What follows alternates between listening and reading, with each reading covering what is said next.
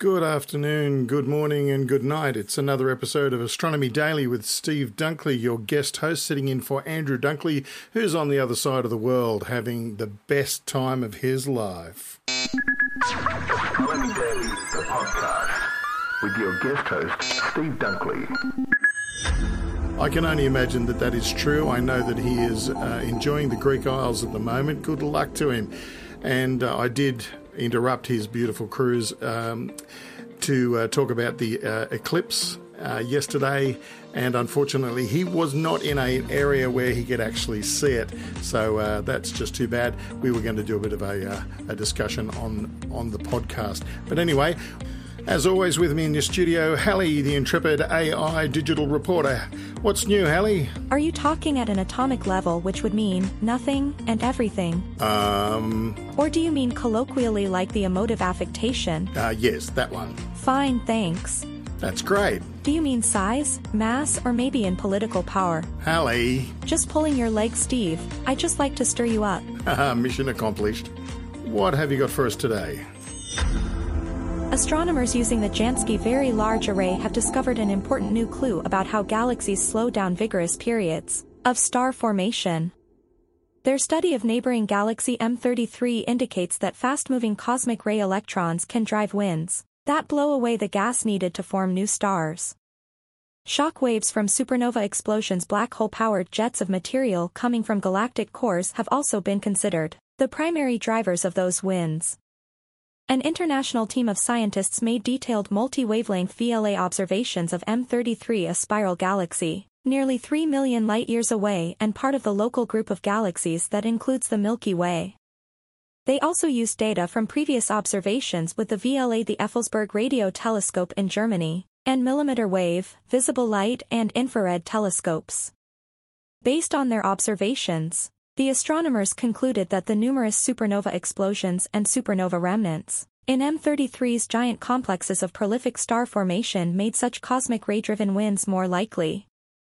The explosive shock waves can accelerate particles to nearly the speed of light, creating cosmic rays. Enough of these can build pressure that drives winds carrying away the gas needed to continue forming stars. Russia launched a Progress supply freighter Tuesday on a 2-day trek to the International Space Station to deliver 5,556 pounds, that's 2,520 kilograms, of cargo fuel, water and nitrogen to the orbiting research laboratory. A Soyuz 2.1A booster will launch the Progress cargo ship at 8:20 p.m. Eastern Daylight Time Tuesday, 0:20 GMT Wednesday, from the Baikonur Cosmodrome in Kazakhstan. The liquid-fueled rocket will deploy the Progress MS-21 spacecraft into orbit about 9 minutes later, and after unfurling solar panels and navigation antennas will begin the flight to the space station. A series of orbit adjustment burns will put the Progress spacecraft on course for an automated radar-guided docking at the station's Poisk module, at 10:49 p.m. Eastern Daylight Time Thursday, 2:49 GMT Friday. Russian cosmonauts on the station will open hatches to begin unpacking cargo from the pressurized cabin of the Progress spacecraft.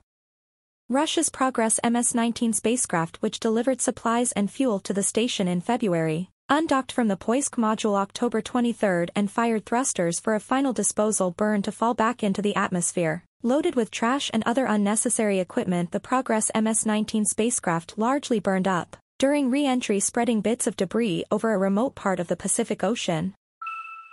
And in a few years, NASA and the ESA will conduct the long-awaited Mars sample return mission. This mission will consist of a lander that will pick up the samples in an ascent vehicle that will send them to orbit, an orbiter that will return them to Earth, and an entry vehicle that will send them to the surface. This will be the first time samples obtained directly from Mars will be returned to Earth for analysis. The research this will enable is expected to yield new insights into the history of Mars. Returning these samples safely to Earth requires that protective measures be implemented at every step, including transfer, ascent, transit, and re-entry. This is especially true when it comes to the Earth entry system, the disc-shaped vehicle that will re-enter Earth's atmosphere at the end of the mission. There are countless debris objects in low Earth orbit that are regularly tracked by space surveillance networks. These include pieces of defunct satellites, spent stages, and spacecraft that can reach velocities of up to 25,265 km per hour, 15,700 miles per hour. At these speeds, even the tiniest bits of debris can pose a major collision hazard to robotic and crewed missions. But even these pale in comparison to micrometeorites, which can travel up to 85,000 meters per second. Currently, a team of NASA engineers is testing a shield system for the Earth entry system at the Remote Hypervelocity Test Laboratory. To simulate impacts, the lab employs a series of two-stage light gas guns to accelerate objects to the point where they have the same impact velocity as micrometeorites and orbital debris. As we get closer to the launch date of the Mars Sample Return mission, which is currently slated for 2028, the team will continue to run impact experiments and gather data on their shield design. That's all. Your turn, Steve. Hey, thanks, Ali. Over the past several years, scientists have published research suggesting that people's brains change after spending longer than a few months in space. Astronauts and cosmonauts alike experience issues like vision problems and swollen optic nerves upon returning to Earth after long missions. In a new study of 5 male cosmonauts, researchers looked at levels of different proteins in the blood that are often seen in people with some sort of head trauma or brain disease. They found that on average, the cosmonauts had higher levels of some of the proteins in the 3 weeks following the mission than before. Dr. Donna Roberts, a neuroradiologist at Medical University of South Carolina in Charleston, said that more studies need to be done to determine if these changes are clinically significant. She wasn't an author of the new study, but she said that the new paper is an example of the type of test that we need to be doing more of to better understand the effects of brain's changes during long-duration space flights. The researchers measured 5 proteins 20 days before the launch and calculated the average level for each protein across 5 cosmonauts, then compared this to the average level 1 day, 1 week, and then 20 to 25 days after they returned to Earth. 2 of the proteins had elevated levels both 1 day and 1 week after the missions. These levels dropped over the next 2 weeks but remained above the cosmonauts' baseline level from before the missions. A 3rd protein wasn't significantly elevated in the first week after returning and had dropped below the baseline after 3 weeks, so it wasn't indicative of potential brain damage. For the final 2 proteins, though, the researchers typically look at the ratio of one to the other, and the ratio dropped after the cosmonauts returned, a trend that is sometimes seen in people with a neurodegenerative condition. To look for evidence of brain injuries, Dr. Peter Zuhlenberg, a co-first author of the new study, and his colleagues measured the levels of 5 different proteins in the blood of 5 male cosmonauts, both before and after approximately 6-month trips to the space station. He said that the fact that some levels remained elevated for the entire 3 weeks was very surprising, and the results verified brain injury as a consequence to long-duration exposure to microgravity. He said that previous studies had raised questions, and he warned that they should proceed with caution if they were to spend long periods in space without sufficient countermeasures. And he feels that science will always find ways to protect astronauts. Astronomy Daily, the podcast. Oh, for anyone who's ever marvelled at outer space and its beauty and its untouched purity, bereft of the annoyances such as traffic jams, bill collectors and constant barrage of advertisements, well, I've got news for you. A Russian entrepreneur by the name of Vladimir Sitnikov is going to spoil all of that if he gets his way. Sitnikov is the CEO of startup business Start Rocket, and it's proposing giant billboards in space that will beam advertising to Earthlings. His plan is to use hundreds of small satellites to form giant billboards that will orbit the Earth. Advertising could range from commercial to government messages, among other things, he said in an interview recently. He said, what a quote, "New ages demand new gods." What on earth does that mean? The businessman has been working with the Skolkovo Institute of Science and Technology in Moscow on a prototype that could be ready for the test next year, God help us. There are a great many questions about the project, and among them are, will it work even? And are there international regulations that would hamper or outright forbid such a project from taking off? Astronomers are not taking too kindly to the thought of advertising in space. Christopher Newman, a professor of law at Northumbria University in Britain, said, It might be a good starting point to re-examine the whole nature of regulation of space activity. That has to be the understatement of the month. Astronomer Patrick Seitzer from the University of Michigan wonders if all the tiny satellites will be able to stay in formation, citing that active propulsion would be necessary. Presumably, he has been able to examine some design features of the presumed satellites because he adds the large mylar sails will be effective as drag sails, and thus the CubeSats will decay from orbit in a short time. Thus, one has to constantly replenish the constellation, and there would be orbital constraints, he adds. You never see them at midnight, for example.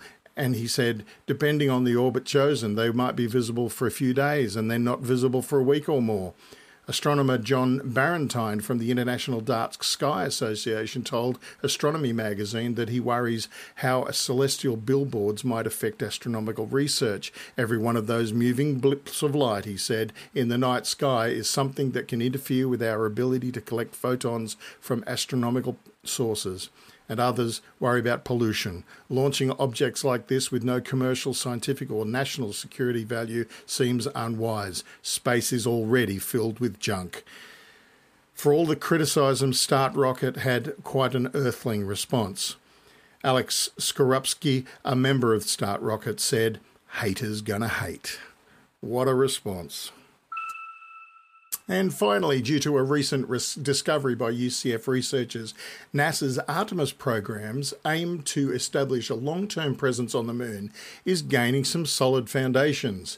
And you will pardon the pun, the plan includes building an Artemis base camp that is comprised of a modern lunar cabin, rover, and a mobile home. I wonder if it's going to have a golf course, tennis court, and a pool. This fixed habitat could potentially be constructed with bricks made of lunar regolith and salt water of all things, thanks to a recent discovery from a team of UCF researchers. Associate Professor Ranjay Ghosh of UCF's Department of Mechanical Aerospace Engineering and his group found that 3D printed bricks of lunar regolith can withstand the extreme environments of space and are a good candidate for cosmic construction projects. Lunar regolith is the loose dust, rocks and materials that cover the moon's surface. To create the bricks, Ghosh's team in the Complex Structures and Mechanical Solids lab used a combination of 3D printing and binder jet technology, an additive manufacturing method that forces out a liquid binding agent into a bed of powder. In Ghosh's experiments, the binding agent was salt water, and the powder was regolith made by UCF's Exolith lab. Now, I'm imagining a giant 3D printer.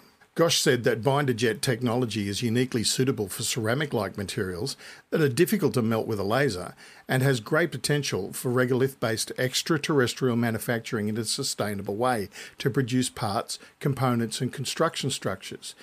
In this process, cylindrical bricks are produced that need to be baked at high temperature, which strengthens them.